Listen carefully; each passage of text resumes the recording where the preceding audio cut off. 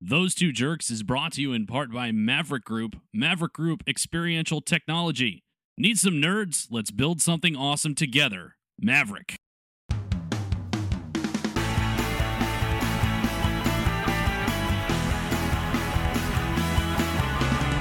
Welcome. This is Those Two Jerks, episode 133. I am your host, the Tom Alexander. Joining me, as always, is the Sussman, Rick Sussman. Hi, Rick. Hi, Tom. I just got back from St. Augustine, and boy, is my pollen count tired.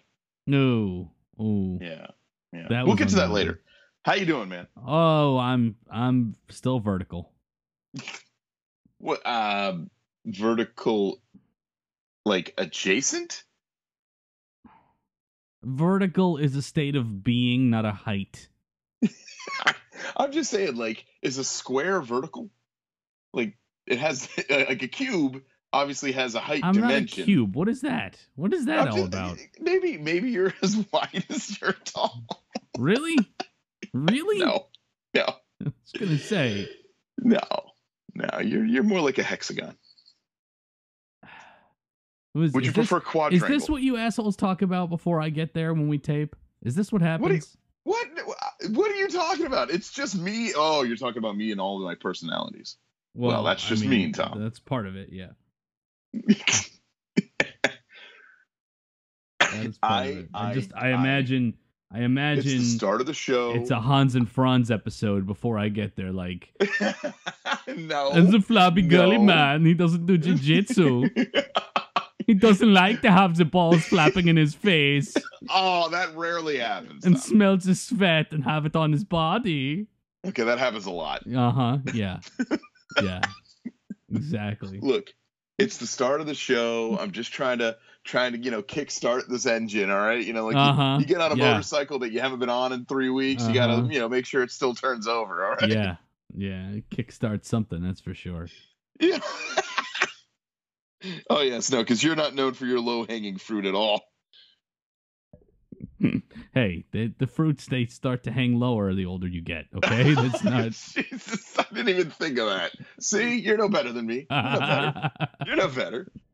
You like everyone who listens to our show to believe that you're like, the intellectual of the group and that I'm the moron and Chris is like some sort of exercise Neanderthal. But you are so highfalutin. You are not highfalutin, sir. Hey, we all have a role to play in this little theater of the mind, okay? And you're Captain Intellectual? I'm what passes for it around these parts, yes. It's like being the big toe. There's always one. It's like being Luke Wilson's character in Idiocracy. Oh, come on, man. Not sure. President not sure. At least they listen to the smart guys in that movie. Anyway. Yeah, well. Anyway, it is the evening of Sunday, March 18th, 2018, as we record this.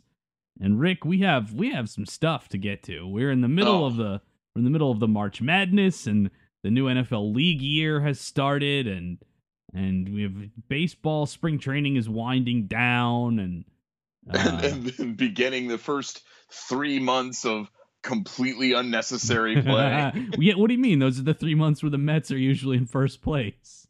Like I said. That's right. The meaningfully meaningless games will begin in a couple of weeks here. I just want a team to go undefeated just to prove what? 162-0 to validate the importance of the first. Like realistically, baseball doesn't begin until what? July. The All-Star break. Yeah. The All-Star break. If you're in it at the All-Star break, you got a shot. So stupid. With 81 games to go. Well, we have a whole season yet to play, boys. Yeah. You know what would be good after this? A third season. Yes. Let's have 6 months of baseball and a month of playoffs. No one will be burned out by this in 20 years. No. Certainly not in 50. No one's arm will fall off at Christmas. What's that? No one's arm will fall off at Christmas. Well, before we get into the comedy of errors that is the Major League Baseball, we probably should talk about the comedy of errors that is the Minnesota Vikings. I don't know if it's a comedy of errors. They got the prize. They reeled in the big fish Oh this boy. week. The NFL free agency began, and in case you don't watch SportsCenter or don't care about football, and if you are one of either of those people, you probably aren't even listening right now, which puts you in the majority, actually. Oh, Tom, self-deprecating. And true. Also, but NFL free agency began, and the prized free agent, the big fish in the pond, was quarterback Kirk Cousins, leaving Washington. Lots of speculation and rumors about where he would go. Would he go to the Denver Broncos to work with John Elway and also have that defense? Would he go to Arizona and replace Carson Palmer? Would he go for the bright lights and big city of New York and play for the also ran Jets? Or would he choose instead to go to the bustling metropolis that is Minneapolis, St. Paul, and strap on the purple and gold and white of the Minnesota Vikings? And Rick, what did he do? He decided to take most of the gross national product of Minnesota in his pocket and go play for the Vikings. That is correct, sir. He signed a 3-year deal with the Vikings worth a guaranteed $84 million. Yes, yeah. Guaranteed money for a football team that in the last 2 years has had one quarterback's knee just sort of fall off, another quarterback's knee be declared essentially clinically dead, and one guy have a pretty good year. So those are really good track records to be doling out $100 million in guaranteed money, right, Tom? Well, it's actually interesting because I don't know if anyone's had that much guaranteed money in that short of a time. And also, this will enable Kirk Cousins to once again hit free agency in the middle of what is generally a prime for a quarterback. Because he's his very early 30s, I suppose. Yeah, he's 29 right now. So 3 years in Minnesota, he'll be 32. So he'll still be, if he continues to play the level he's been playing, a viable quarterback in his prime. He could get another big fat contract, whether it's from Minnesota or someone else after these 3 years are up. $84 million guaranteed over 3 years for being the only good quarterback on the market. I just feel like they could have spent that money better. Maybe they could have, but they were a game away from the Super Bowl last year with Case Keenum at quarterback. Yes. So if you think about that, I mean, did they re-sign Jerick McKinnon at running back? I mean, they're going to have a healthy Dalvin Cook this year. Yeah, well, I don't know what the running back situation is as yet. Dalvin Cook will be back from his knee injury. They didn't really lose anything. Dalvin Cook? Well, that's the thing. I mean, we don't know for sure, but it wasn't like he had a catastrophic knee injury. He tore a ligament, and guys come back from those all the time. It's not like he Dante Culpeppered it. Here's the thing, though. Like, honestly, I can't believe we live in a time now, you and I, where a guy tears his ACL, is out for the year, and everyone goes, "Oh, he'll be fine. He'll be back next year."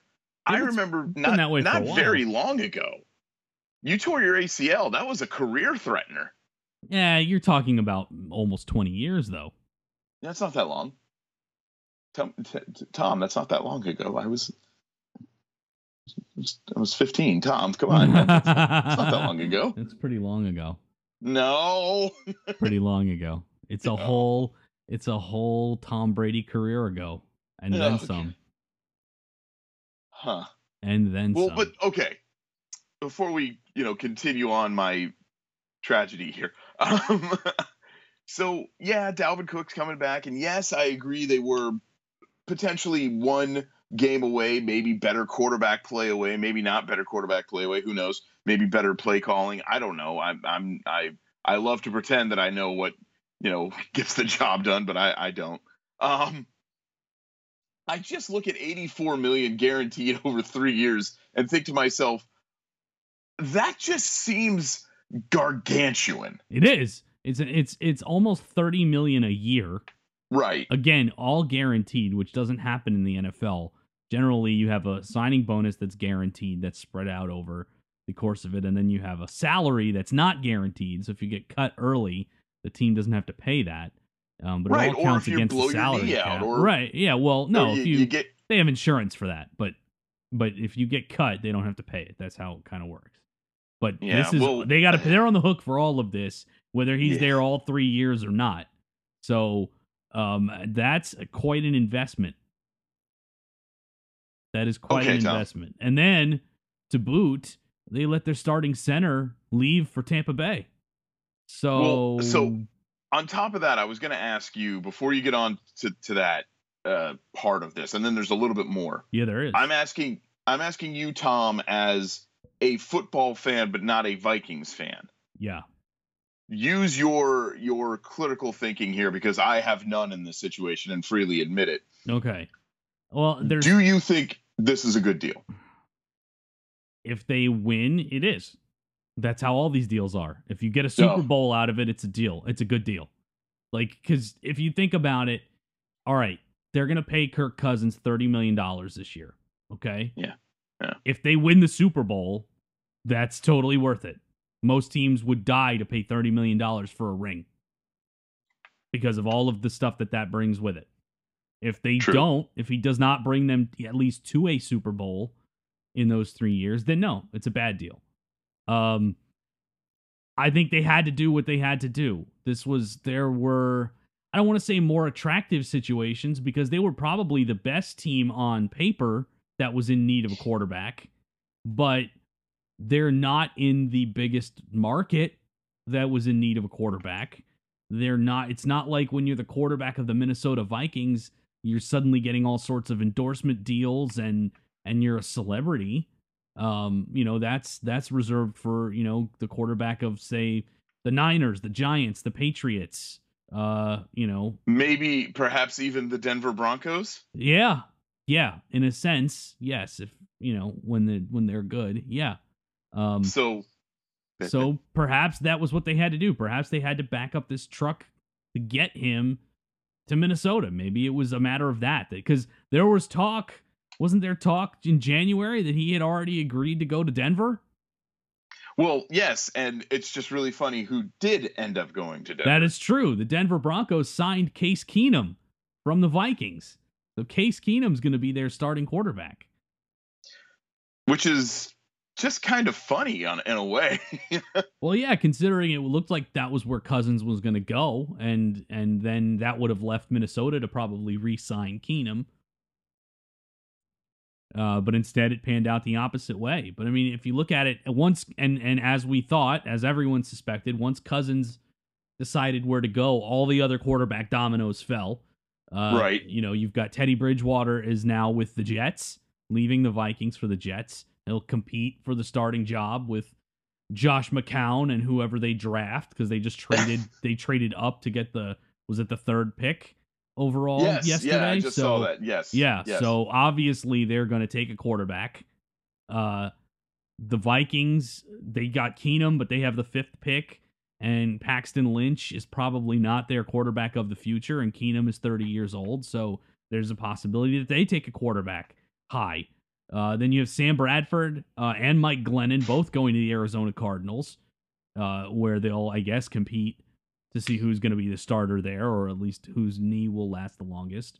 Yeah, I can't believe anyone signed Bradford. They didn't give him a ton of money, and that's the thing. You take a flyer on a guy like that because when he plays, he's solid.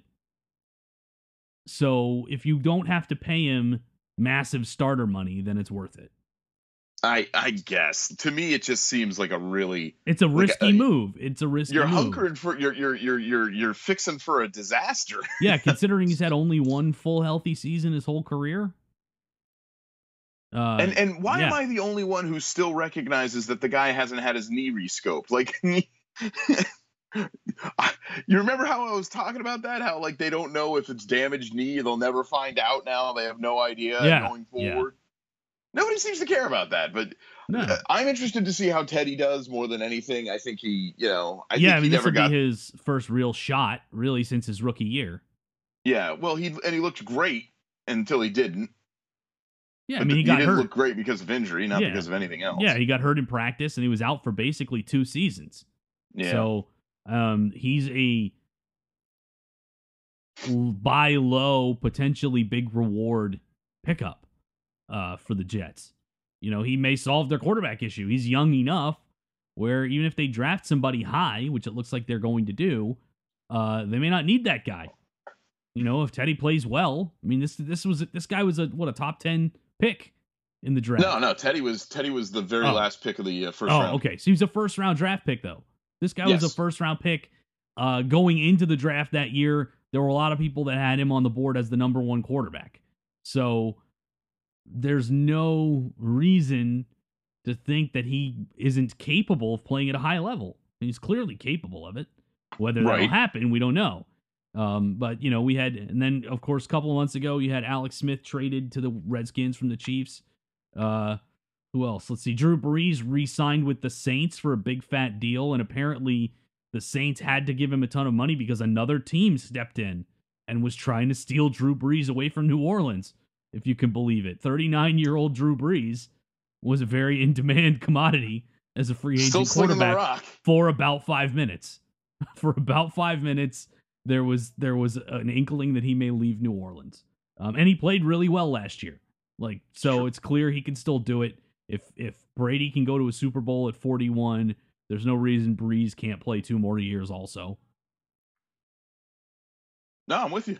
It's been a really interesting week in the NFL. Yeah. And as you know, it's because the dinner bell rang and everyone came and got their, whomevers.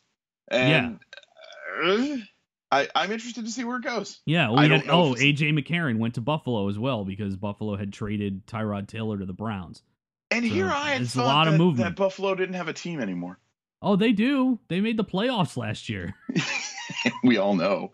Oh, and one last thing, and we'll move on. I'm very interested to see that the Browns are trying to have a team. They've made a ton of moves. This new GM has really been wheeling and dealing and has not so quietly been bringing in a fair amount of talent to join with their high draft picks this year. They have the 1st overall pick and the 4th overall pick. So, you know, they will likely take a QB with one of those picks. The Jets moving up means they'll probably have to take a QB at 1 instead of 4 if they, you know, want one of those top guys. But the Browns are trying. They are certainly Which is trying. Weird. It is weird. It's unusual. It's been about a decade since that happened. I don't know how the people in Cleveland are going to deal with that, but they are trying. They are trying. And good on them. Good for them. That's right. Good way to go, fellas. Nice job. Nice job. But yeah, we had a lot of movement. So, all right. So, Rick, obviously, as a Vikings fan, you balk at the price tag for Kirk Cousins, but aren't you at least a little bit excited that your guys got the biggest prize of the free agent market this year? Well, okay. So the Vikings fan in me is already, the season's over. This guy's going to blow his knee out and we're all doomed. No, that's the Rick in you. 6 of 1. But I can't help but recognize, honestly, that this is pretty big. I just don't know if it's worth the money because, and only because, what we're talking about, where, if he blows his knee out, it doesn't matter. They still owe him that money. So I'm more concerned about the future. And also, it's a 3-year deal. Now, again, I'm singing an incredibly different tune if this time next year I'm still basking in the glow of the first Vikings World Championship. So I recognize that reality, and I can't deny it, but also I have concerns that I don't believe are being met. Yeah. Well, obviously, anytime your team gives a guy that much money, there's a concern because you're putting so many eggs in that basket. I remember when the Yankees picked up Jason Giambi many years ago now, and everybody was like, man, we got Giambi. He's the reigning MVP. Like, we got Giambi. And I'm like, yeah, I sure hope he doesn't blow out his ACL over swinging in his first at bat of April. It's very oddly specific, Tom. Well, because it was like that was how I felt. It was just kind of like, yeah, you're gonna pay this guy like $150 million, and what happens if, that always is in the back of your mind. And in football, it should be more so because the risk of injury is much higher. But that being said, like, I mean, this is the first time in how many years that the Vikings have had an unquestioned the guy at quarterback since what? Since Brett Favre was there? And even then, that was a very old Brett Favre. Yeah, the first year Brett Favre was there, though, it was kind of, I mean, the whole time he was there, he was the unquestioned starter. But the first year, it was like, oh, yeah, we're getting Brett Favre. I mean, but after that, yes. I think it may have been since Cunningham, maybe. Yeah, but that's the thing. Well, even Randall Cunningham was only the starter a couple of years. Then he got replaced by Brad Johnson and then Jeff George, and then they drafted Culpepper. Yeah. So maybe we don't talk about those dark times. So maybe since Culpepper was there, Culpepper was the unquestioned starter for his entire time there. That's that. Maybe that. I mean, this is a franchise quarterback. I don't know what that means. You have a franchise quarter. Yeah, because in Minnesota, they really haven't had like a true franchise quarterback since Fran Tarkenton. So, which I actually wasn't alive for those. Exactly. Shockingly, Rick was not alive for that. Thanks, you dick. Very sweet of you, Tom. I try. Is there anything else going on in sports that we should talk about now? We should talk about too. One quarterback who is conspicuously still unemployed. Oh, right. And he's still training. He still wants to be employed, and that is not Johnny Manziel and not RG3. Although those guys also still conspicuously unemployed. I'm talking about Colin Kaepernick, who's proven he can be a starter, who's played in a Super Bowl. Of course, still unsigned. I wonder why. I can't imagine. I can't imagine it would be. Did you see the shirt that he wore to the collusion meeting that he was invited to? No, I didn't. It just said Kunte Kinte on it. Oh, God. like all props in the world to this guy for standing up for what he believes in, but really, you want to shoot yourself in the foot that much more about getting a job, pal? I don't think he cares. I think really he's don't there either. To prove a point. I think you're correct. I think he's working out just in case, but it's kind of like, yeah, the longer I'm unemployed, the more this proves my point. Exactly. I truly believe that, in that he's just like, here I am, fellas. Does anyone want to take a pass on flyer on me? Or no, we're not doing that. Okay, well, anyway. Yep. I'm just gonna go back to throwing and donating money and being the poster child. Yes. So yeah, and of course, free agency has just started. So, if your team made very few, if any, significant signings, Tampa Bay, there's still time. There aren't people left, but there's time. They can go get some refrigerators, dude. They whiffed. They didn't even make a play for almost any pass rusher that went on the market. Like that pass rush was terrible. They were last in the league in sacks. And what did they do? They signed like 3 guys who were on the bench on other teams. Okay, I'm gonna explain what happened here, Tom. They're the Bucks. Well, I mean, that is kind of yes, but what really happened is Dirk Cutter, his job is on the line. Okay. Yes. So when your job is on the line, when you're worried about getting fired, do you start making lots of noise in the office? Or do you find a desk to hide behind and just...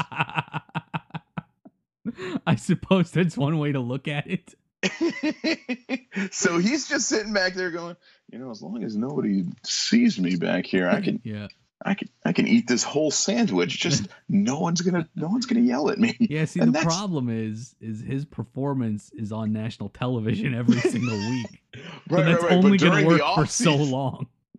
As long as he, what is the number one goal in Major League Baseball? Yeah, I know. Just stay open. For Dirk Cutter, it's just keep your job. Just hang tight. Just make, hold. Just keep the line. Keep the line. I mean, I like the fact that they managed to sign Ryan Jensen, who was the Vikings center last year. That's a good move. They need to beef up that O-line because it was awful, and their running attack was terrible to boot. Partially because of that. But damn, if they didn't, I mean, they missed on everybody.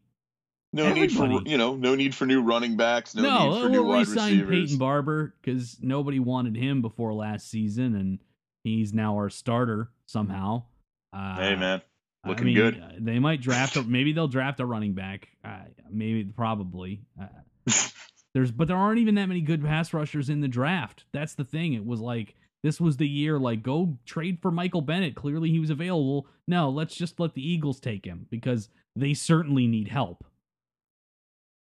The bitterness it's delicious. Well, I'm just letting you know. I'm especially bitter over Michael Bennett because the Bucs had him and let him walk in free agency to the Seahawks for no good reason. They knew what they had and they still let him go because Greg Schiano is an idiot. Well, I mean, if you're going to hire certain people, right? You're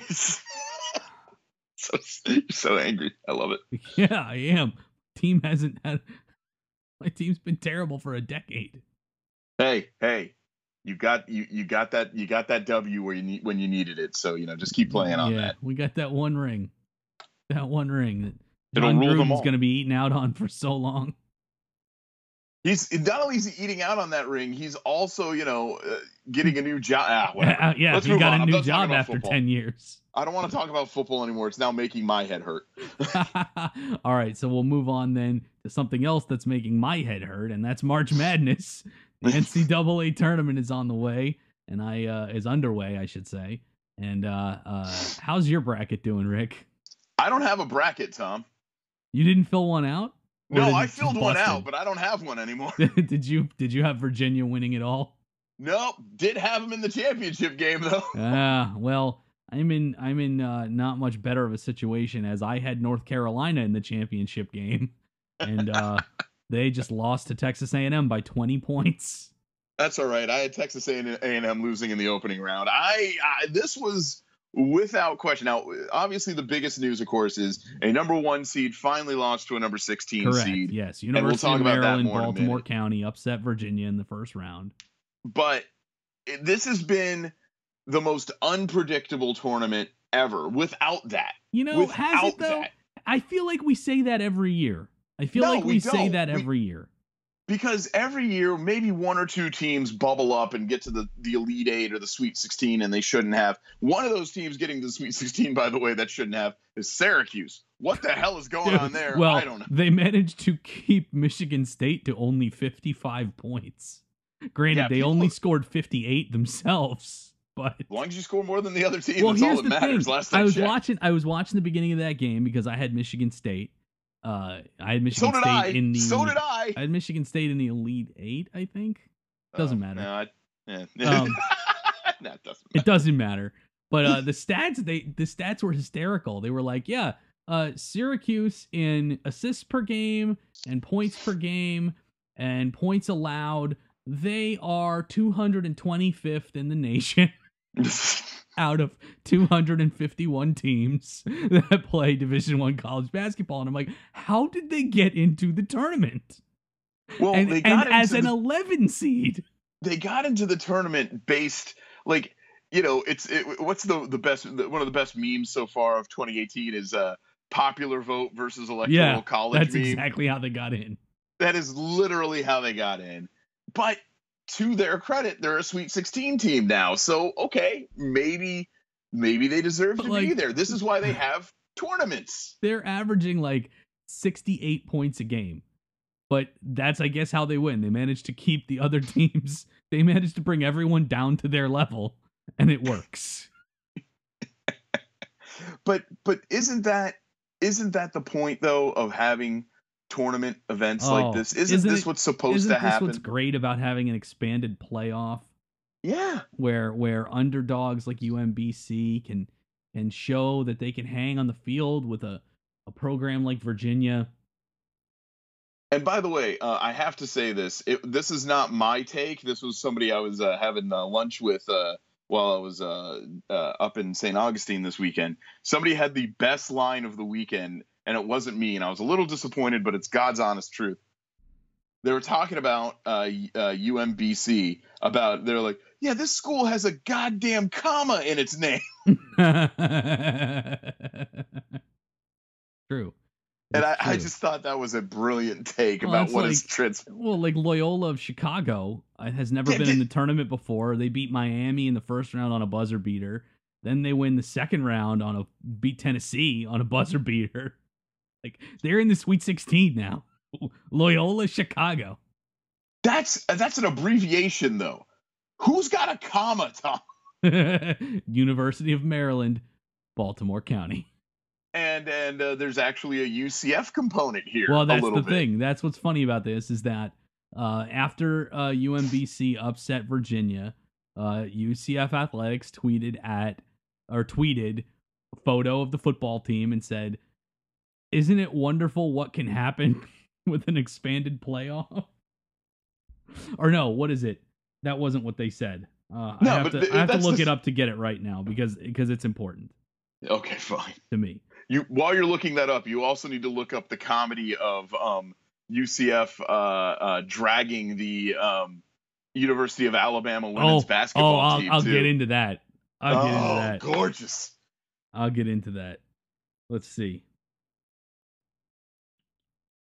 Where is it? And while you're looking that up, important to note that UMBC plays ish close to that paper that declared UCF. They're 300 miles away, 200 miles, close, and a Tom, 3-hour close. drive from Prince George County, Virginia, which is the home of the newspaper that first gave UCF a national championship. In relation to the distance between the Earth and the Sun, it is practically on top of each other, Tom.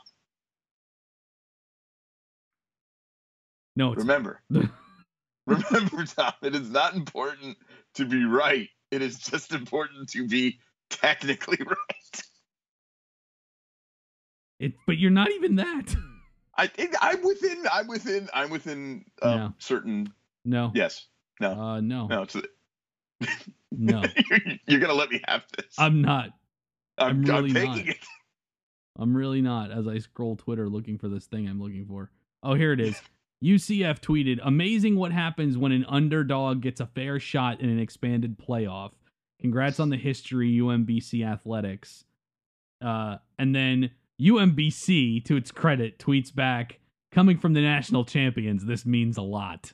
Yeah. Love it. Love it. Of course, this still makes Alabama fans salty as all hell, including SEC and especially SEC fans in general. They're all salty. Right. But instead of doing the smart thing and just letting it go, which apparently is just never going to happen, these jabrones could have just let this go as another one of, us being perhaps too energetic or whatever. But no, Alabama fan and Alabama University in general had to they couldn't just let it die, could they, Tom? No. Well, ESPN didn't help matters by SportsCenter tweeting the entire exchange between UCF and UMBC yesterday and saying UCF won't let it go. So that, of course, Tom, publicized things even further. That's not my problem, Tom. But yes, so Alabama, whose women's basketball team beat UCF today in the women's NIT, decides to tweet, I think it was their athletics director, that tweets, congratulations, Alabama, on a big win over UCF in the women's NIT. We're not going to make anything more out of this than it really is by holding a Disney parade, but congratulations, that's a great win anyway. And UCF athletics director Danny White, who, should we just end it now and give him the internet? I think he wins the internet. He's so good at the internet, and so few people need to, people need to understand what it means to be good at the internet, and he definitely does. He really does. And so he tweets back at Alabama saying, Tom, if I can, sir, please. This is known as a clapback. Just keeping you up to date on the vernacular. Oh, Christ. What? Nevada came back from a 22-point deficit to upset number 2 Cincinnati. There goes even more of my bracket. I love doing this show with live updates. You can just hear, I'm just ripping it up now. That's it. It's over. It's over. Over. Anyway, Yes. Danny White claps back and says, "We hold Disney. We hold Disney parades. It's our policy to hold parades at Disney when we win a New Year's Day bowl game. We won 2 of those in the last 5 years, including this year when we completed the only undefeated season in the country and won the national championship. But if you want to have a parade for a women's NIT win, go ahead." He wins. He wins the internet. That is petty, but also direct and also accurate. Like all of those things. Yeah. But it starts with petty. Yeah, it starts with petty, which is always fun. That's how Twitter. That's what Twitter is for pettiness. It is petty, but it's also factually correct. Which again, what do we say most? What did I say not 10 minutes ago? Most important to be technically right. That is correct. It is all of those things. It's fantastic. The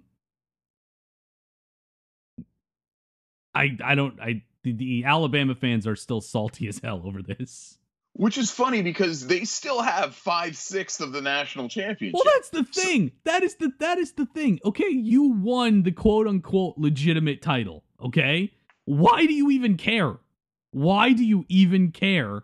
Because what else is there to do? Well, what else is there to do in Tuscaloosa? It's honestly. No, it's not that. It is an inferiority complex. It is the fact that they did not win their division, nor did they win their conference.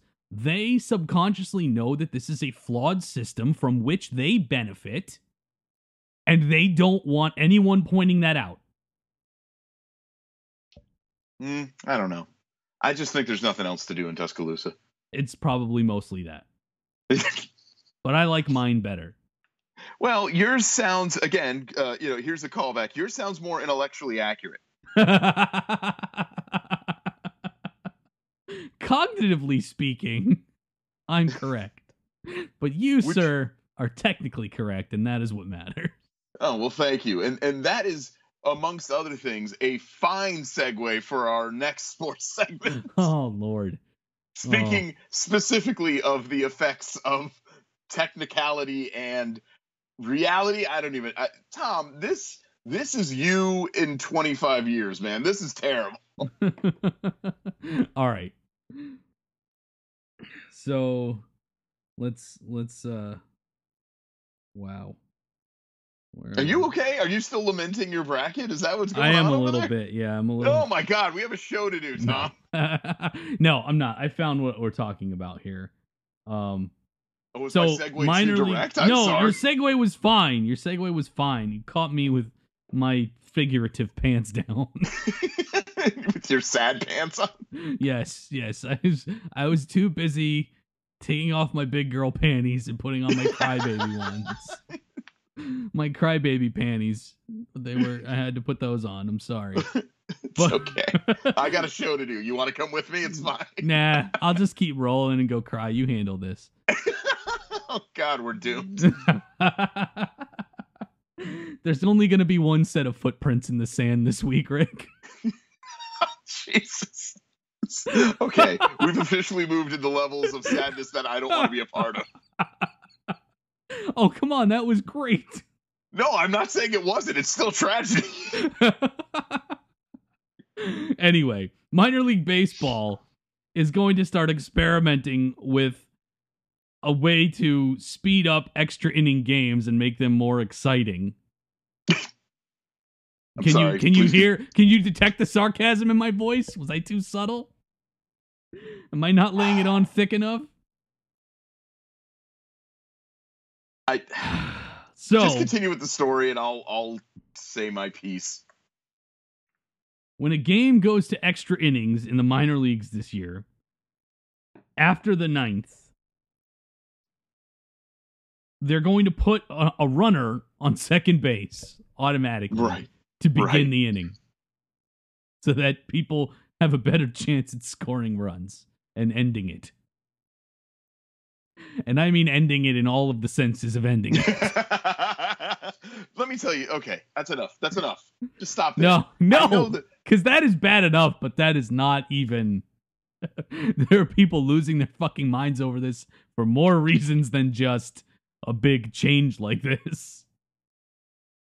The biggest question now, Tom, is the fact that the runner on second will be credited by reaching base by an error, but the error will not be scored. And thus, scorekeepers, which is, if you ever go to a baseball game, the only thing that you could do in the stands without getting drunk is to keep score.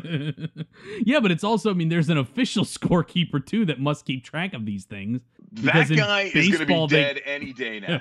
Like, honestly, he's going to die any minute. I promise. Like, they count everything in baseball, and they're basically, what they're trying to get at here is because the runner didn't reach by a hit or a walk, they're not going to charge it to the pitcher as an earned run, which makes sense because it would not be an earned run. You were handed this base runner. You did not earn it. However, instead of simply saying any run, if that runner scores, it just counts as an unearned run, they have to go out of their way to say it will be scored as if the runner reached on error. The problem is, an error is defined as a stat charged against a fielder, but there will be no fielder making an error. So what in the actual fuck are they going to do about this? Like, they don't know how to score this now. There's no, like, they've done this similar thing in the World Baseball Classic, but they didn't go so far as to use this stupid language to explain it, which actually muddles things for scorekeepers. Where do we begin, Rick? Well, if I think I can do this. I think I got this. Okay. We begin, Tom, with the fact that, as you know, I spent the majority of my youth as a member or a fan of minor league baseball. Oh, have you? You haven't mentioned that in the last 40 minutes. Sorry. It hasn't been mentioned on this episode, but you can go fuck yourself for that sentiment. I digress. As a fan of minor league baseball, I can tell you that the 88 people left in the crowd when the game goes into extra innings could not give any fuck whatsoever that there's a guy on second, that somebody called out Ghost Man on second between innings, okay? You mean they won't care about this rule change? In other words, they're fine no matter what? Or you're saying that this rule change is meaningless to them because the people who care about extra inning minor league baseball just want to see baseball and could not care less about how long it takes? Both would be literally the yes. The answer to both of those questions is yes. No one is there because they're interested in seeing the finer detail of minutia of minor league baseball. God help you in a minor league stadium, by the way, if the game goes to extra innings, because the 280 people that were there at the start will just leave. So, and I was a bat boy when I was like 12 or 11 or 10, very young. Were you? You've never talked about that before. Let me finish this specific story. You two-faced shithead. Now, when I was a new game to make this fun for me. Go ahead. I'm gonna eat your dog, and I'm gonna make you watch. Oh, that's terrible. Let it be known. Okay. Oh. As I am bat boying this game, it goes into extra innings, but extra innings is defined as the 10th, the 11th, those innings, right? Right, Tom? Yes, anything after the 9th. Right. This game, I swear to you, went to about the 16th or 17th inning. Ugh. It got so deep that I was constantly ferrying out more baseballs, and there was concern, honest to God concern, that we were going to run out of balls. Oh, God. That's how deep into the game it got. Only now, in the aside minors. from my dad being, forced to stay in the crowd because I'm there and underage and probably shouldn't have been a bat boy, but whatever. I want you to take a swing at how many humans unrelated to the stadium were left in that crowd. Oh, so people not there for work, like not required to be there? I'm going to say... Again, you could add as my dad, of course. Yeah. That's one of those. I'm going to say 25. That would have been very favorable. Wow, not even 24 people left. I'm pretty sure the number by the time the game was over was in the ones. That's fantastic. Was this a weeknight game? Oh yeah, absolutely. Oh, that's why. Yeah, that's part of the reason. Nobody wants to go to a weeknight baseball game to start with. No one wants to go into the 17th inning. Period. The end of it. I don't like the better thing to me. And what do you think of this? Instead of having Ghost Man on second, why don't we just say that after 10, 11, 12, after the 12th inning, the game is just suspended and it's replayed, and the next time the two teams meet? No. Why not? That's honestly, that's a logistical nightmare. Because what happens if the teams aren't playing each other again that season? Then what do you do? It's minor league baseball. No fucks will be given. That's not true. I mean, they still have championships in minor league baseball. It's minor league baseball, Tom. No fucks will be given. No, I think you're creating you're just kicking the can down the road. Like, you're goddamn right, because that's all this matters. That's it. It's A League in some cases, Tom. Look, I'm like, fine. If they want to put this guy on second base thing to try and speed up minor league games because nobody really wants to be there, fine. I don't care. Do that. They want to do it in Major League Baseball to speed it up. You're gonna have a lot of old guys having strokes over this, but fine. Oh well. Stay open. Darn. Yeah, stay open, I guess. But this whole thing with the scorebook, like, why? Why did you even have to explain it? Just, you hurt yourself by explaining it, which is what baseball always does. We're trying to have some transparency, Tom. No, you're not. You're overthinking it.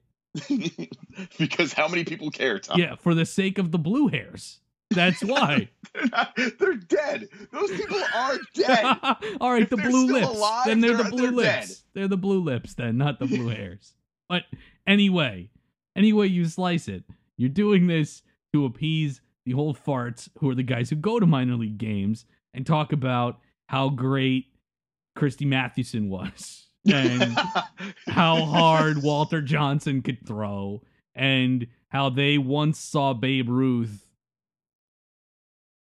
Period. That's the end of the sentence. Yes, they once saw Babe Ruth. That's it. That's really it. Like, or how Ty Cobb wanted to get into a fist fight with them after the game because they called him a name from the stands, and they were only 10. Like, that's what these guys like to talk about, and that's the guys who go to these minor league games who are going to be like, well, how do we score this runner that's on second base if he scores? So how do we write it down? Because I have files. Of every scorebook from every game that I've been to since 1912. So I had to throw a lot of my dad's old scorebooks out a few years ago. Does he know?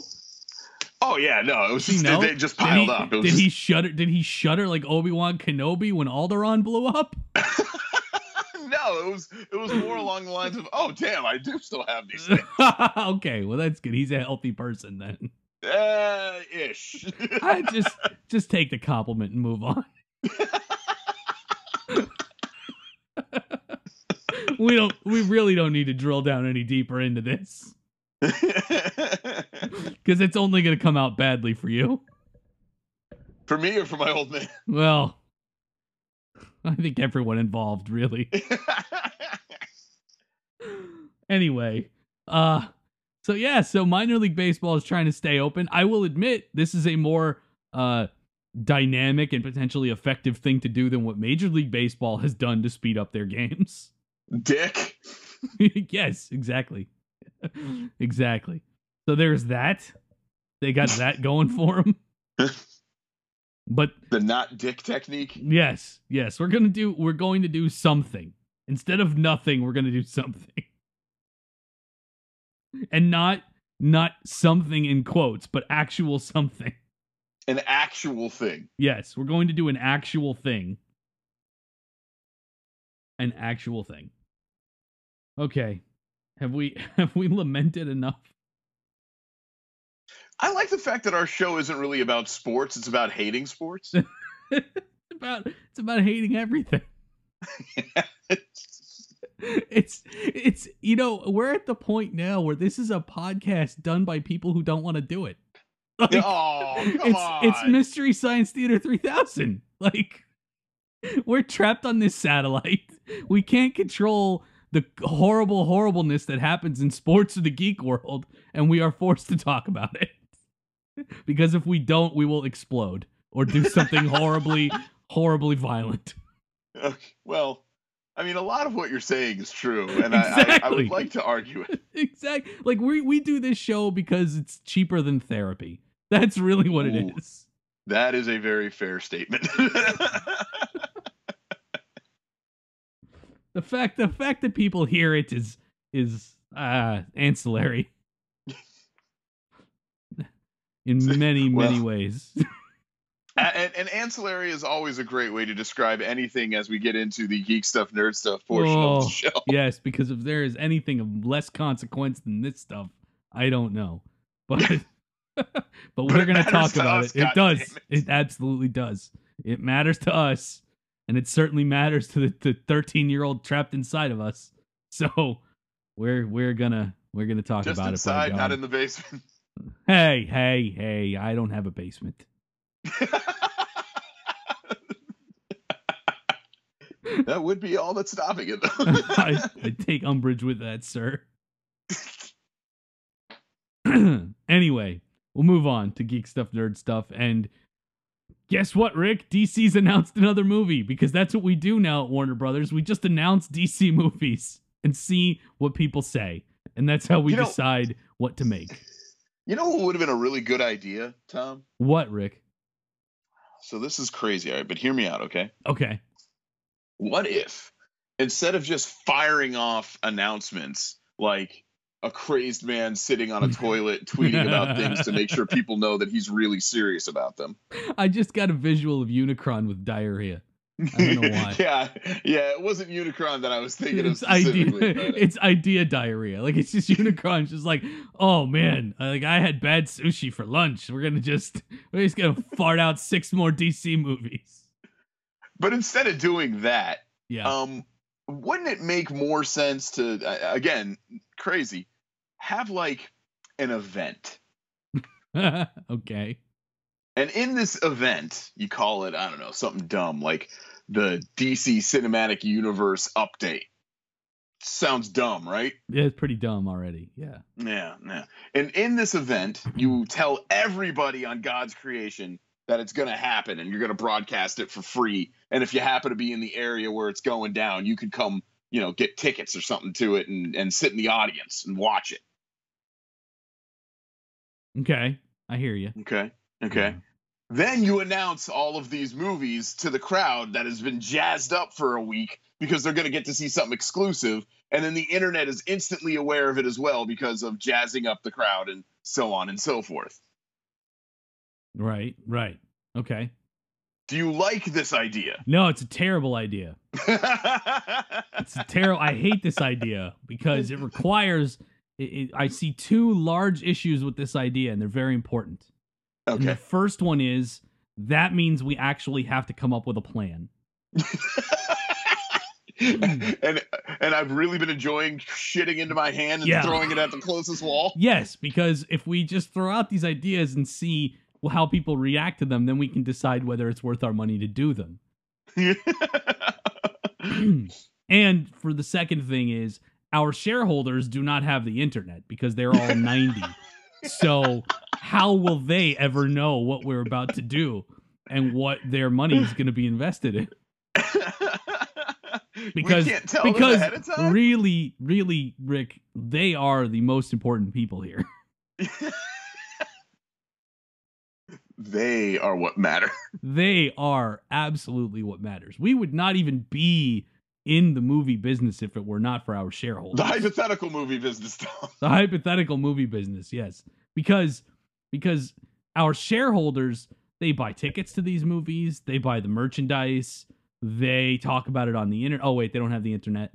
But they're, they are the whole reason that we exist, is them and their money and their pockets, right? That's how this goes. I feel as though that's not correct, but I have no way to verify it. Well, correct or not, that's reality. So, and so instead of having a plan, DC has now decided to make a New Gods movie. That's right, Jack Kirby's Fourth World, the New Gods, Darkseid, and Orion, and Highfather, and all of that is going to be a movie. And it's going to be directed by Ava DuVernay, who directed Selma and A Wrinkle in Time, which is in theaters now.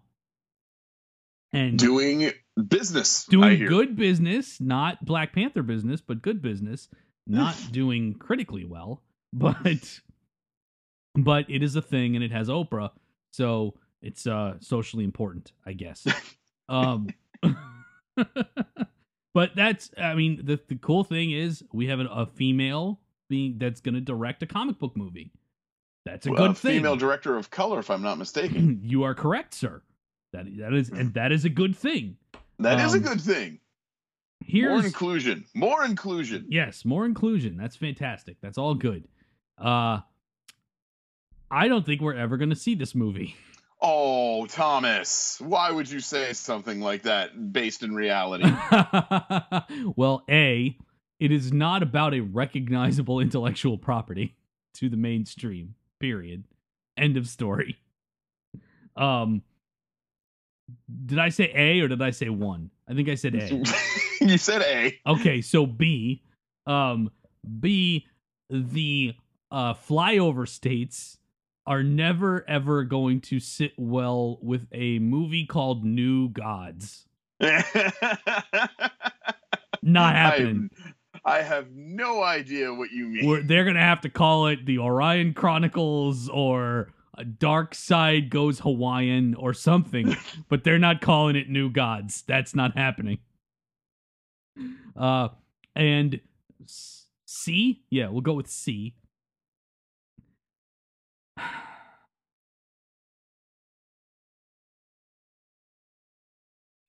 The movie's going to be a mess. Yeah, there we go. Because the New Gods how long you could are wait. kind of a mess. That story is so convoluted and so incestuous and referential and epic and all of those things. It's like, you might as well say you're going to make a movie of the Bible. Well, I'm gonna be a dick here, Tom. Why stop now? Do you think that this announcement was made specifically because A Wrinkle in Time is in theaters right now? No, because Wrinkle in Time is another studio's movie.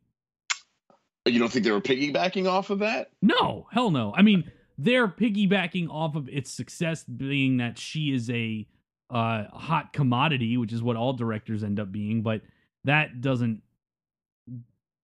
Then if I may, yeah. What was last week's Nerd Rage about? Shazam? No. Something else? No. Terminator? It was about somebody being tapped specifically for the Star Wars, new Star Wars stuff. Huh? You don't remember this? Oh, Jon Favreau? Yes, and people were upset about that because it was another just everyday white man. Oh, I didn't realize people were upset about this. Twitter was very upset because it showed a lack of interest in reaching out and diversifying, and it was another white male person. So what you're saying is Warner Brothers is trying to get one up on Disney by saying, hey, Disney had another white guy, but we're progressive? I feel as though that may have been a part of this. Well, then why pick New Gods? Why not pick... What else is there, Tom? They could have her take over the Batgirl movie that Joss Whedon just quit. That's a very good point, actually. I didn't think of that. Valid. Sorry, valid. Like, if that was all this was, okay, you have Joss Whedon quitting the Batgirl movie. He's had all sorts of allegations against him for inappropriate behavior. So let's replace this badly behaving white guy with this woman of color. That's the bigger PR move if you're doing it just for the PR. That's a very good point. I didn't think of that. I have to cede that one to you. Well done. But also, I think they didn't. They wanted to do it with a movie that if it failed, they could wipe their hands of it. Well, that's the thing. That is, and I'll give you that, because if they say, "Man, we're not making this New Gods movie," no one will care. Right. But if they attach her to Batgirl, it probably had better be all points going forward. Yeah. It's like, oh yeah, we better make the Batgirl movie now. Because we're going to get in trouble for screwing her out of a superhero movie if we if we don't. Whereas if we don't make New Gods, we can easily say, well, New Gods is just not viable. The IP just it's not working. No, it's not. Well, it is kind of neat in that she's going to direct a superhero movie where the leads are almost all male. Yeah, I mean, all male in the books, but that doesn't mean that they don't have to be. They don't have to be in the movie. You're right, but look at it this way: like, it's not Wonder Woman. True, it's the New Gods, and but what I'm saying is, it's like, all right, the when you think of the New Gods, you think of what, Darkseid and Mr. Miracle and males. So absolutely. So it's absolutely. Like, yeah, we're gonna give a woman a comic book movie, but not a female comic book movie. It's going to be a male-driven comic book movie, so that's an even bigger step. But this movie's not going to happen. It's just, it's not. Look, they've already botched the whole New Gods thing by having Steppenwolf in Justice League and mentioning Darkseid, but not even referencing why that's significant. It's because the dinner bell rang, Tom.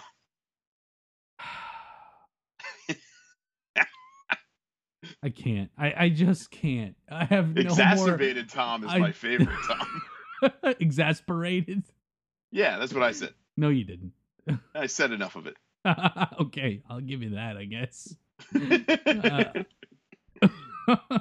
I just Steppenwolf mentions the name Darkseid in Justice League, but if you don't know who Darkseid is, you just think he said the dark side.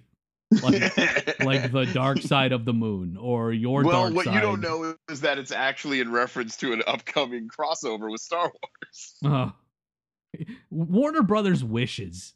They wish. If they could get that to happen, they would jump all over it, because of Star Wars. Anything is a license to print money. No argument. No, there isn't. Anyway. So this New Gods movie is not happening. Great for Ava DuVernay if it happens. Great for her that they decided to commit to a female director of color for a big budget comic book movie. That's all fantastic. I hope it works out for her.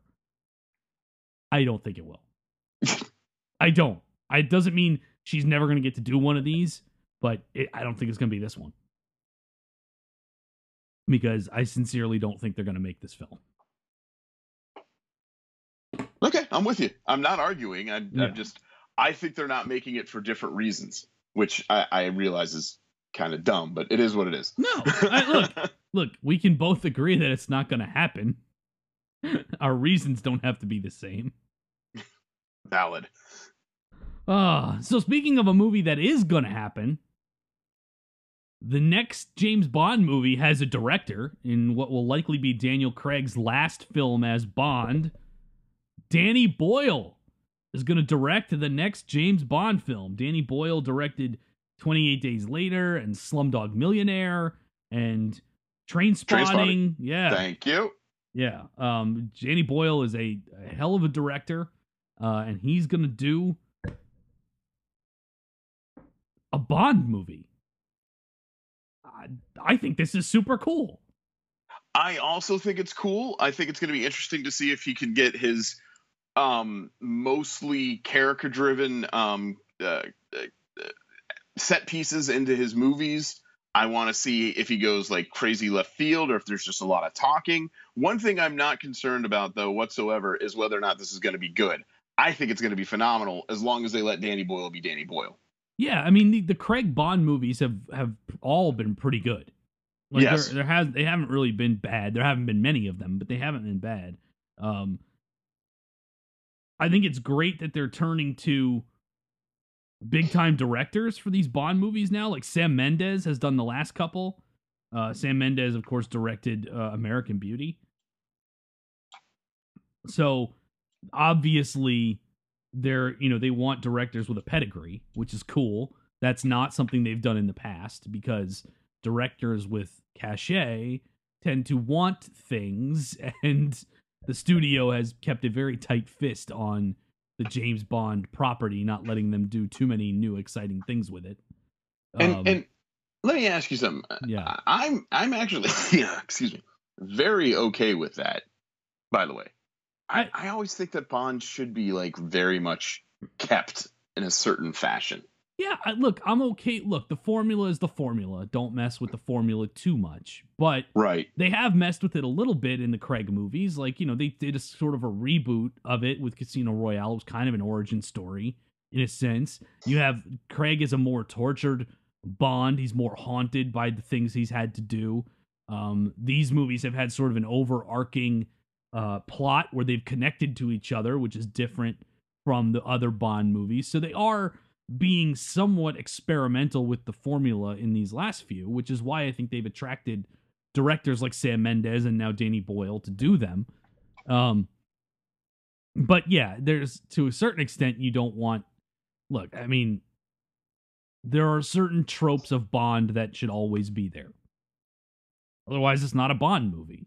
It's like a superhero movie. There are certain things in a superhero movie that you want you gotta have to make it a superhero movie. And there are certain things that you don't, or you can change. What's interesting, trivia, this is not the first time Danny Boyle has directed Daniel Craig as James Bond. Huh? Danny Boyle directed a short film. Remember the 2012 London Olympics?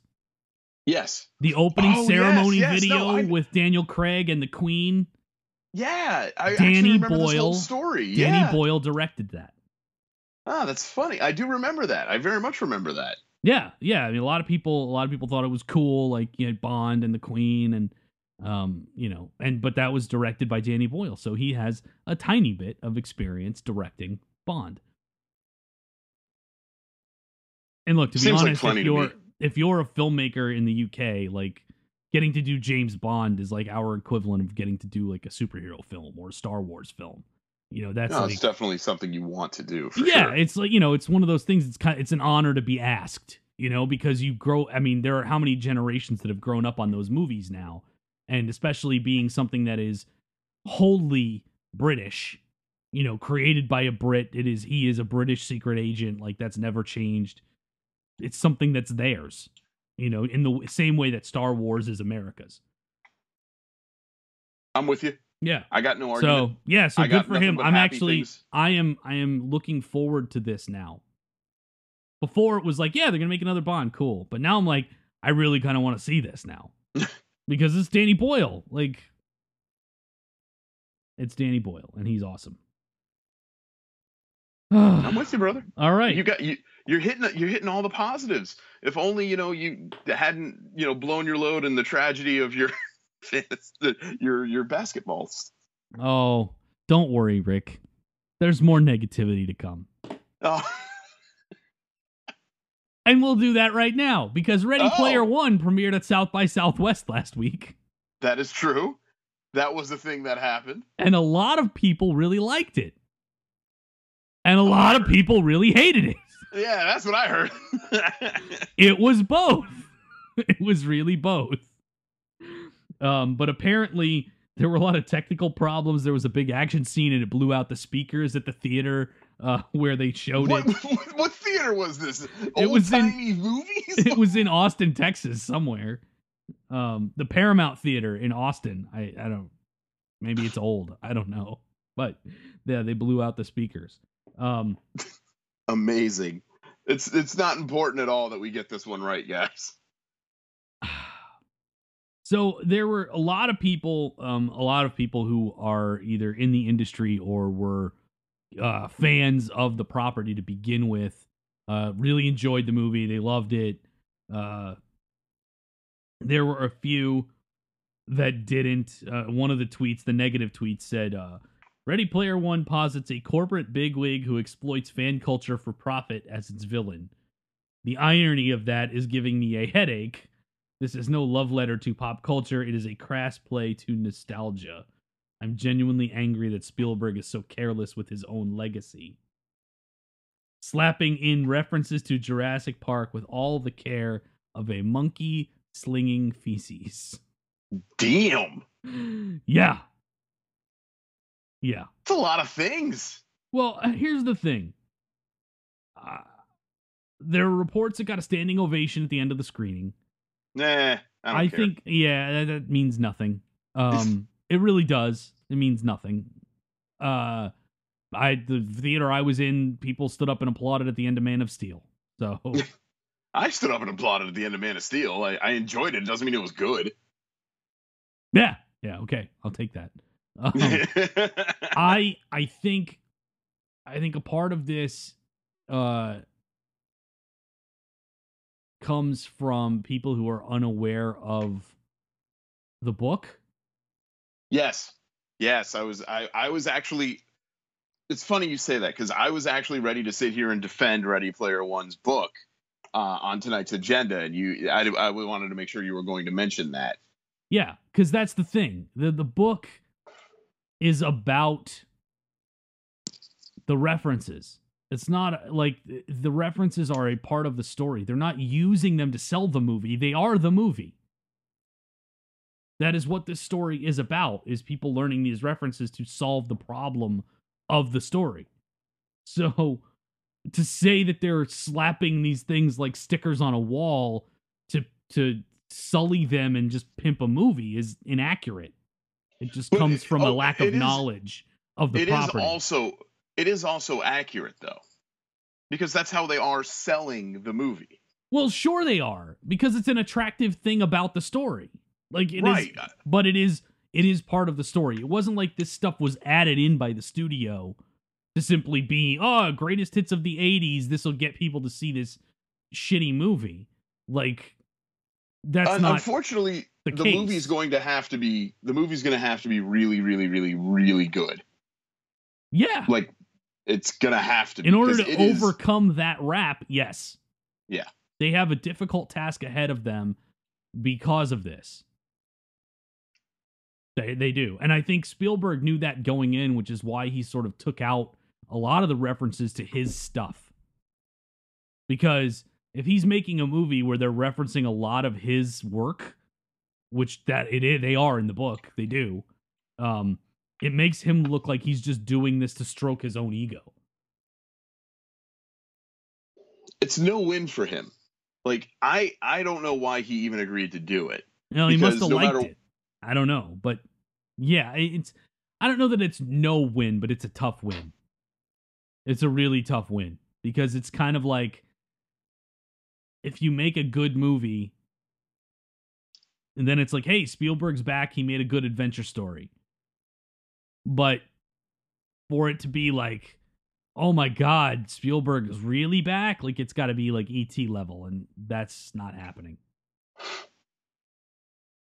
He is unfortunately a victim of his own success in that regard. Yeah. Well, as is the case with, the pop culture of our generation, if you have the grave misfortune of becoming popular, you're screwed.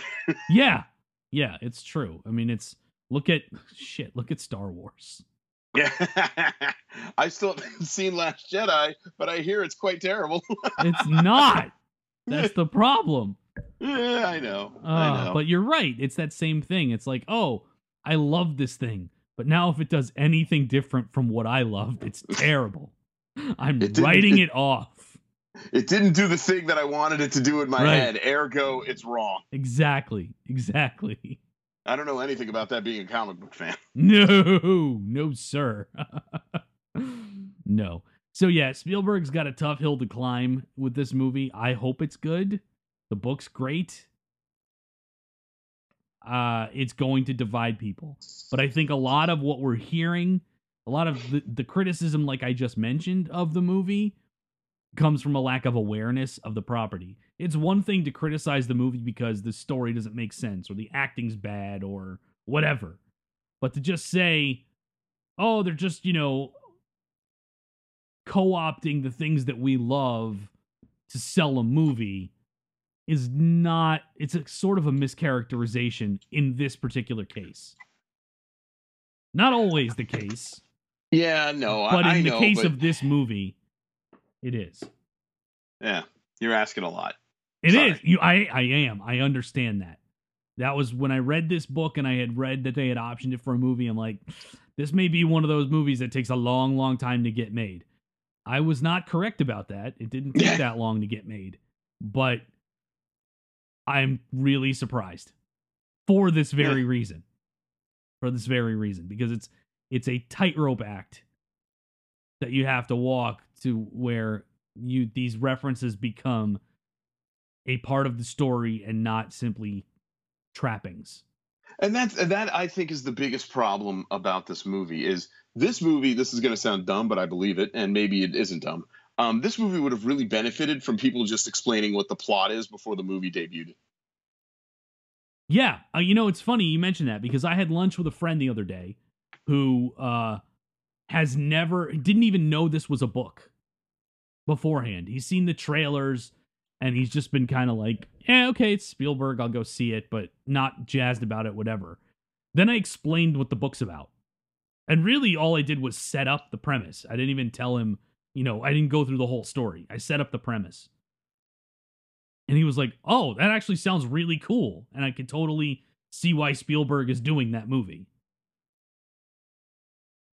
But without that, and they Lord knows they tried. Those first two trailers, like they really tried in the voiceover to set it up as best they could. But I don't think they did enough. Well, I'm just saying they just should have straight up spoiled it, like 100% as much as possible.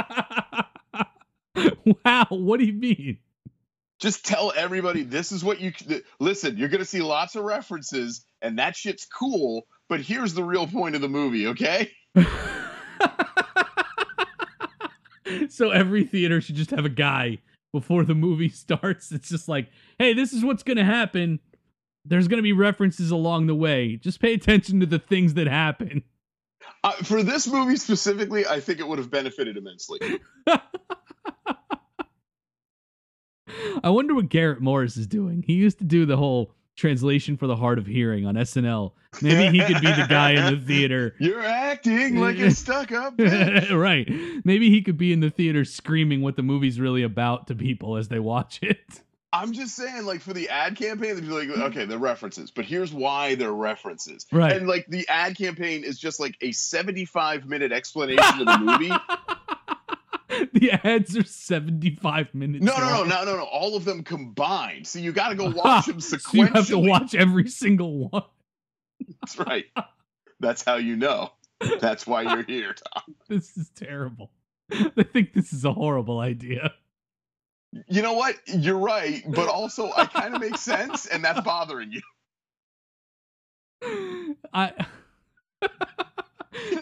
Listen, I figured it out. The thing that bothers me is I can foresee a reality in which this would happen. Yeah, see? That's what I'm saying. It troubles you with how accurate my descriptions are. Troubling is the exact correct word. I am troubled. I am deeply troubled by this. Which is fine, because I am bemused by it. So okay, so Rick, I have a question for you. Oh, all right, 12 inches. Not the question. Oh, sorry. I get carried away. What the fuck is Night Watch? Oh, I have no goddamn idea. I was going to ask you the same It's question. A Marvel thing. It's a Marvel thing that is apparently connected to the Spider-Man universe somehow because Spike Lee is directing a Night Watch movie that is going to be part of Sony's Marvel universe. Okay. I genuinely had no idea about this. I swear to God.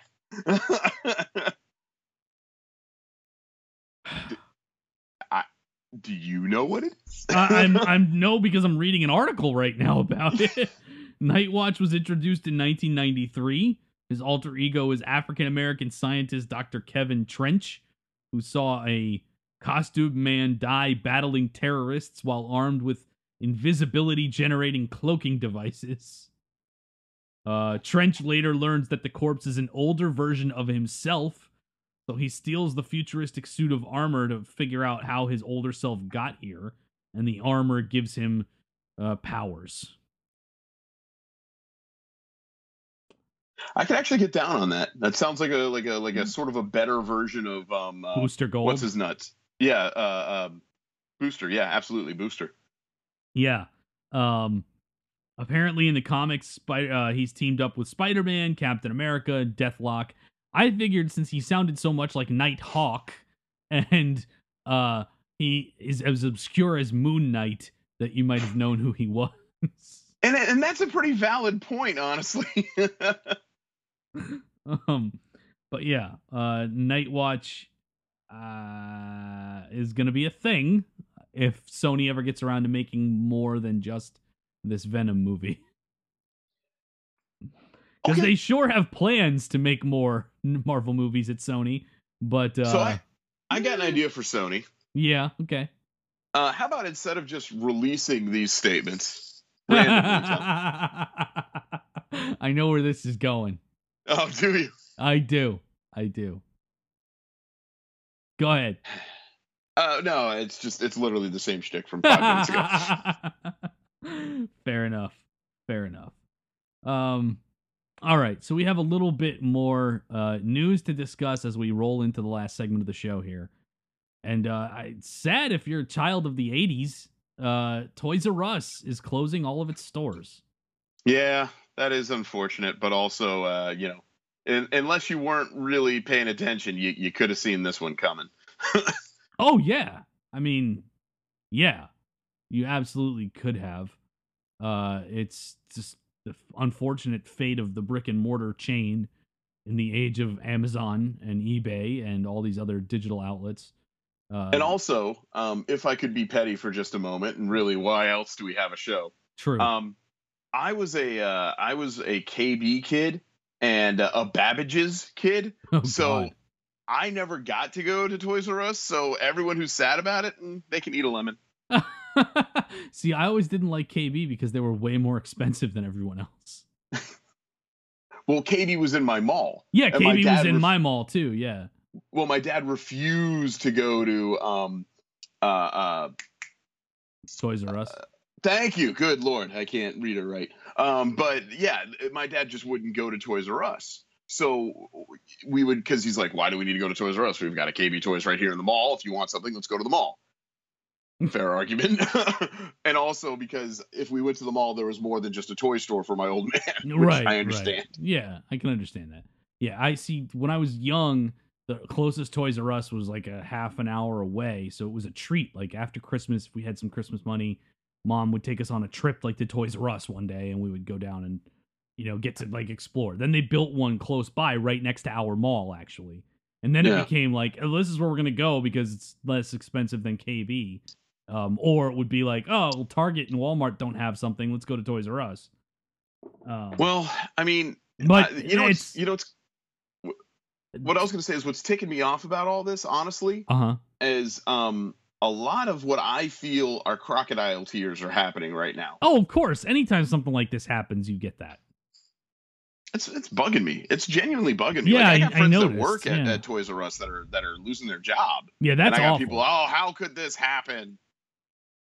Yeah, and meantime, the people who are crying, how could this happen? If they had been to a Toys R Us and bought anything from there in the last 10 years, this wouldn't be happening.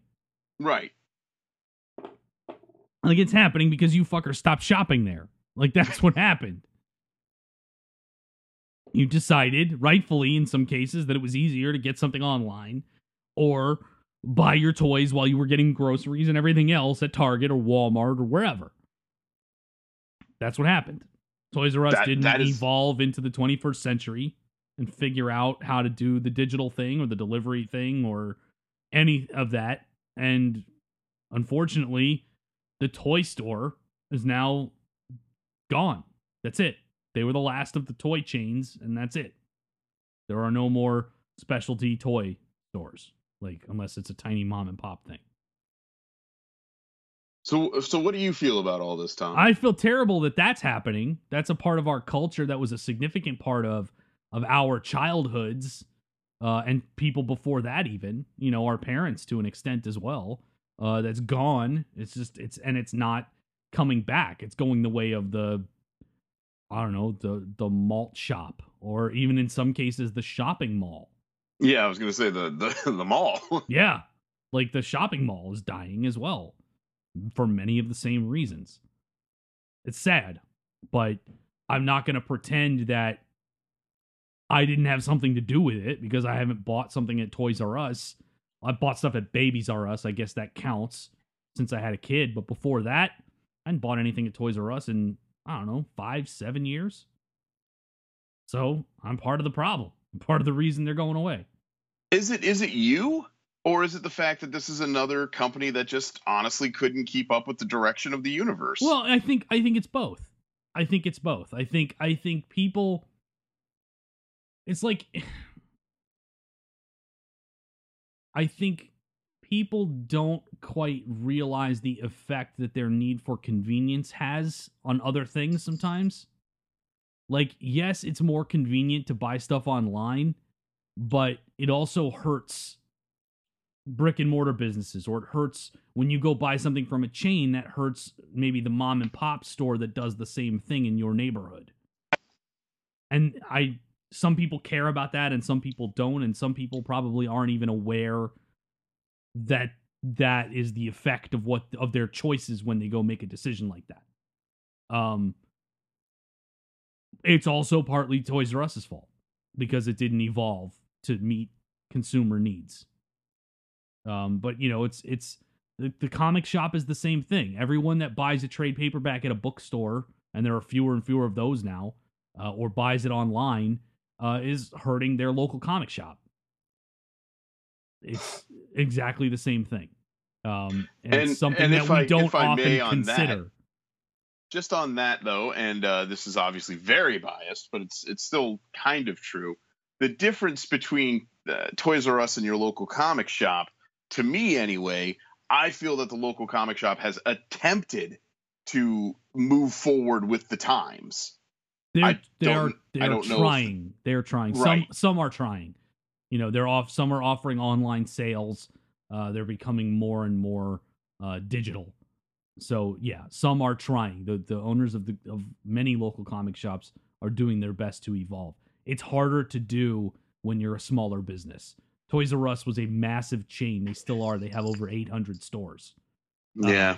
They had the money and the infrastructure to do this, to make this change, and they didn't.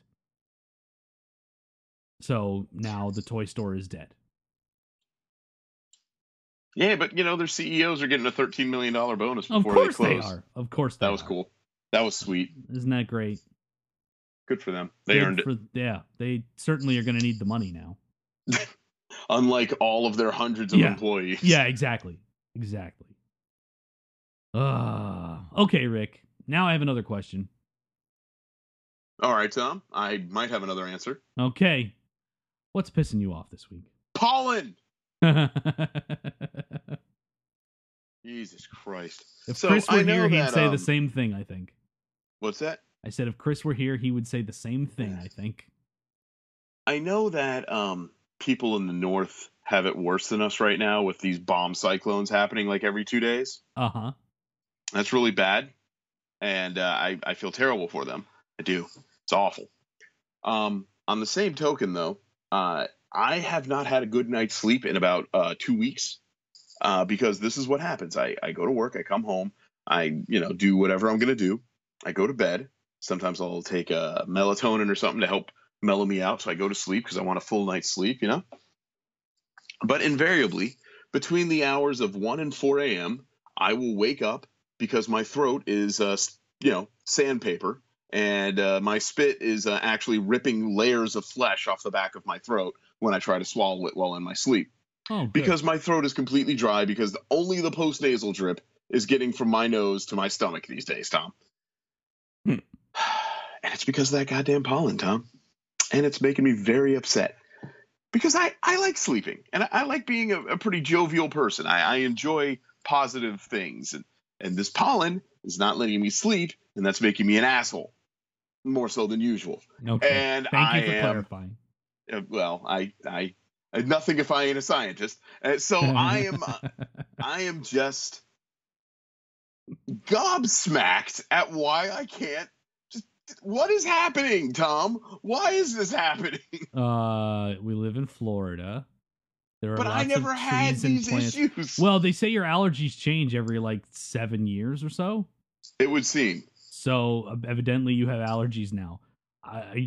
Do you know it's the pollen and not your cats? I hope it's not your cats, but Well, I'm pretty sure it's the pollen because only in the last 2 weeks has my car gone from gray to yellow. yeah, And there's a reason for that, Tom. you are correct, sir. I'm not saying there's not a lot of pollen in the air because there is. I'm just spitballing here. I would say if you haven't tried it already, try the over the counter allergy meds. Flonase is a really good one. Well, I will say this, and this is going to come at great surprise to you specifically. I'm considering something else as a measure to combat these nasal issues. Okay. I'm so pissed off at the pollen, I'm considering getting a neti pot. That's good. It will work. It will help. It is the tool of the devil, and I do not want to be a part of it, but I don't think I have much choice. It's not the tool of the devil. Neti pots look weird, and it's going to be like giving myself a waterboarding. Oh, it is. It is both of those things, but it is not the tool of the devil. And they make battery operated ones that you don't have to pour in your nose. You just put your nose up to them, and they do it for you. So that's a way around it if you want. This all sounds terrible. It's not fun, but I would say the medication also works. It's the easier way. But I am like the eye rubbing champ. I'm learning how to like participate in work events with my eyes closed now. It's just it's an illuminating situation to have this experience, and I absolutely hate it. Yeah, Tom, I don't blame you. I am not. I'm fortunate in that I'm not so afflicted, but I'm related to many people who are, so I understand your pain. So Tom, then, yes, Rick, what's pissing you off? I have a couple of things. Let me get in my Tom has a couple of things chair. no, it looks distinctly like my bed. Yeah, no, we're short on time, so I'll stick to one, and I'll bank this other stuff for next week. I'll throw this stuff in the hate tank. My hate tank's been getting kind of full lately, but I'm gonna go with multiple bracket guy. Yes, I love multiple bracket guy. He's such a jackass. Fuck that guy. Fuck that guy right in his fucking ear. Okay? Multiple bracket guy is ridiculous. That's these people you get into these March Madness pools with, and they fill out 2 and 3 and 4, sometimes 5 different brackets. Because why? Because they want to win the money. That's why. And they don't care if they have to pay $5 each bracket or whatever it is. They still do it. Investment. It's not, though. It's not. And what the hell? What are you doing? You're supposed to pick who you think is going to win. That's one bracket's worth of stuff. You know, these other 5 are just what? You playing experiments? Oh, I'm going to do all underdogs over here, and over here I'm going to pick the opposite of what I picked on the one I actually do. And no, that's not the point. That is not the point. I'm gonna do something I swore I would never do, which is quote Mike and Mike in the Morning, which is gone. Oh my God. Well, that show's over anyway. So yes. Yeah, okay. The sheet of integrity. One bracket. That's it. That should be the rule. One person, one bracket. You pick who you think is gonna win, and you roll with that, and don't fill out 5 just because you think you're gonna play the odds. That's like betting on 6 different teams to win the World Series. What's the matter with you? What is wrong with you? People do bet on 6 different teams to win the World Series. Those people are degenerates. They're not fans. They're degenerate gamblers. And that's it. It's not against the letter of the law, but it's against the spirit of the law, damn it. It's not fair, and it's also not fair because these jackanapes are beating me in the fucking pool right now. There it is. There's the truth. You hang out long enough, you get to the core issues. Sheet of integrity. Okay. You're wrong about this one. No, I'm not. I am not wrong. How am I wrong? How am I wrong? Because, let me preface. I think you're multiple bracket guy, aren't you? I've done this many times, but that's why you're defending this. Just listen to me before you get off your high stool, and we'll talk about it. All right. Go ahead. I do not make claim of being a multiple bracket guy. Sometimes I'm just bored and I want to, try and think of different possible outcomes. And it's like experimenting, or that would be cool, or that would be cool. I don't go above and beyond. And the only time I've ever multi-bracketed and it mattered, I didn't go on a great detail about it because I felt bad. Yeah, like my fifth bracket is the one that worked. And I was like, oh, well, how about that? I think, Tom, you're mad at bracket guy who is, proud of being so bad at picking. I think that's where your problem really is. No, what my problem is, like people who just flaunt the fact that they've got 5 brackets. Like one of the guys running the pool I'm in has 4 brackets, and he's calling them. Yeah, and he's calling them. That's the thing; they're in the same pool. So there's like 16 brackets in the pool. 4 of them are this guy's. There's another guy with. Yeah, he paid. Hope theoretically he paid for 4 of them. $5 a bracket. No, that's not right because it's one guy. It's one. That's ridiculous. You pick who you think is going to win. That's the point of the game. It is not. The point is not to spread your chips all over the place just so you win. Like what? That makes no sense to me. So you're talking about something entirely different in this situation. This guy's just gaming the system. Yes, that's what I'm talking about. I have a very angry story about gaming the system from this week, too, that I'm not going to bore you with just now. Yeah, no, that's what I mean. If you enter multiple brackets in the same pool, you are an asshole. You are a bad person, and you should feel bad. That's how that is. If you do multiple pools, whatever, I don't care. Fill out a bracket for every pool you can get in. I don't care what you do. But multiple brackets in the same pool is ridiculous. That is a very specific thing, Tom. No, it's not. A lot of people do it. I've seen it happen over and over and over again. It's ridiculous. I was not aware that this is a problem in many cultures. That's news. That's news. Yeah, no, it is an issue. It's a very, very terrible issue. It's a scourge on our national agenda. Uh-huh. It is. You sure about that last part? That last word is not the right word. It's a scourge, a scourge on our national culture. There we go. Uh-huh. I think you lost yourself towards the end. No, it's a terrible, terrible epidemic. It's an insidious disease. It is a social malady. Okay. All right. I wish you're crazy, but okay, sure. Not crazy. We're on a mission to civilize here. I'm worried that you're going to have to be part of the mission now. No, we're going to civilize people, whether they want it or not. Good. This is healthy, Tom. The civilizing, like the Shazam movie, is happening, whether you want it to or not.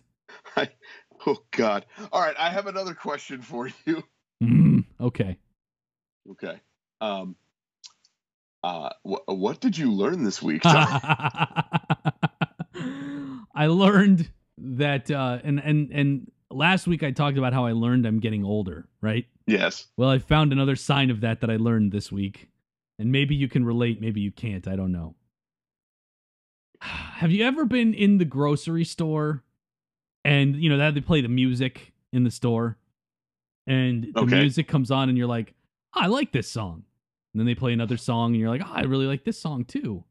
And then they play like 3 or 4 or 5 songs in a row, and you're like, oh man, I really like all these songs. They're all on my iPod. That's how you know you're old. You own all of the grocery store music. The stuff you like is now being played in the grocery store or the elevator or the lobby or the dentist's office or wherever. The stuff you like is no longer cutting edge. It is now the inoffensive stuff they play so as not to offend people while they're buying their fucking Cheerios. That's how you know you're old. And yes, I am including in that 5-song stretch of things I liked, things by John Mellencamp and also the Bobby Brown song from Ghostbusters 2. Okay? Learning a lot about you this week, Tom. Learning a whole lot. Yeah, most of it bad. Yeah. or at the very least, troubling. Both. Rick, what did you learn this week? Tom, I hate to bring us down again. I know I've been doing this a lot, and it's a sad story, but it's something that I learned. I'm just kidding. I learned that I look great in a kilt. Seen the pictures, beg to differ. You can beg to differ all you want, sir. I look fantastic. And I learned a bonus lesson of what you wear under a kilt. Yeah, nothing, right? That is right. That is right. That is terrible. That is terrible. How sweaty were you in this Florida heat? Thankfully, it was right on the ocean in St. Augustine, right on the How much powder did you have to use on your balls, sir? Well, I'll have you know that it was a one-time pass, which is more than reasonable. But it was a considerable amount in that one time, wasn't it? It was a full handful. That is all anyone could ask for. Were you guys in the room, all the groomsmen, just passing around the bottom of fucking talc, just like? What made you think I was a groomsman? Oh, I don't know, because everybody else was wearing kilts. I don't know. The groomsmen were, but I was not a groomsman. Oh, that's terrible. I was requested as part of the wedding party. The men were requested to wear kilts. Yeah, so you were in the wedding party. Well, I suppose, but I wasn't a groomsman. I was just there. What do you mean? That's what you are. If you're not the best man and you're a guy in the wedding party, you're a groomsman. No. I was just a guy who wanted to wear a kilt. Oh, so you were not part of the wedding party at all, and they didn't ask you to wear a kilt. You asked if you could wear a kilt? It was requested that the men at the event wear a kilt. So they wanted all the men in attendance to wear kilts? Yes. Okay. You just didn't just go rogue and say, they're wearing kilts, but I'm going to do it too. I wouldn't do that. I would only do that I would hope not. And it was requested, and I felt great. I would hope you wouldn't do that, but if it was requested, I can understand that. It's like wearing a yarmulke to a Jewish wedding, even if you're not Jewish. I get it. It's actually entirely different, Tom. But how? How is it entirely different? If they ask you to do it, well, one is requested in reference to God. It has reasons. We're not talking about motivations. So in your world, look, if I'm not Jewish, okay, and I'm going to a wedding in a synagogue and they say we would like all the men to wear yarmulkes, yes, I will do it. Why? That I don't wear one normally. I don't believe the things that they believe, so I don't believe that the yarmulke is in reference to God. It is, I'm doing this because the people hosting this event have asked me to wear this. So it's the same motivation as you wearing a kilt. Thing wrong with what you're saying right now. No. Okay. No, it is out of respect for what they want. It's the same thing. I'm interested. I also find it interesting that you're using the term "they" a whole lot. They, as in the hosts of said event, not they, as in God's chosen people. Okay. Just hearing a lot of "theys." You know, a lot of those people, Tom. I'm not going to let you make me out to be an anti-Semite, sir. When have I ever allowed you? Every other show you try and do this to me. I know, never, Tom. This is news. We should talk about this off the air. I am stunned that you would think such terrible things. I will tell you, sir. I've been watching a lot of Curb Your Enthusiasm lately, and you are doing the Larry David thing. I don't know what you mean. Maybe he's an anti-Semite. That's everything, right? You're not supposed to learn this. You're not supposed to just know. Yeah, I figured it out. Takes a lot of the sting out. Fair enough. All right, Tom. How do people get a hold of us? Oh, and God knows why they'd want to. Yeah, they hopefully have a lot of reasons this week. They can email Are you us. an anti-Semite as well? Oh God. Tom would like to talk. He holds a meeting. Oh, here we go. Here we go. Those meetings, we trade baseball cards at those meetings, okay? A lot of Ty Cobb going between you two guys. So. So, look, no one owns a Sandy Koufax. I'm sorry. It's a coincidence. I wanted to see where you were going with no one owns, and I wondered what player you were going to say. And I really wanted it to be one of an African American descent. Why would I do that? So that I that? can start doing like a curly shuffle on the floor. One of these weeks, I think Chris and I are going to team up and just try and do all of your trigger words in one show. Just see what happens. It's just gonna end up like causing something like Winter Soldier-esque out of me. It will. You will turn into the winter social justice warrior. It's not bad. I don't know. Anyway, you can email us, those2jerks@gmail.com. You can join us on our Facebook page. You'll keep up with all the latest show things and news, and like the page so that you can get that in your news feed. Facebook.com/those2jerks. You can also leave us a voicemail, 321-76-jerks. Chances are we'll play it on the show, unless you tell us you don't want to. But if you have an opinion or a question or you just want to rant, call us. Leave a message. Rick, how can they find us on the Twitter? On the Twitter, you want to find us at those2jerks. Please make sure you spell out TWO. And you too can take part in what has been a very hilarious Jim Boeheim meme GIF explosion in the last 2 days. A Jim Boeheim meme explosion? Yes! That'll be a good name for a punk band. The Jim Boeheim meme explosion. Yeah. Should be the Jim Boeheim meme experience. But if you want to talk about that, you're welcome to join us as well.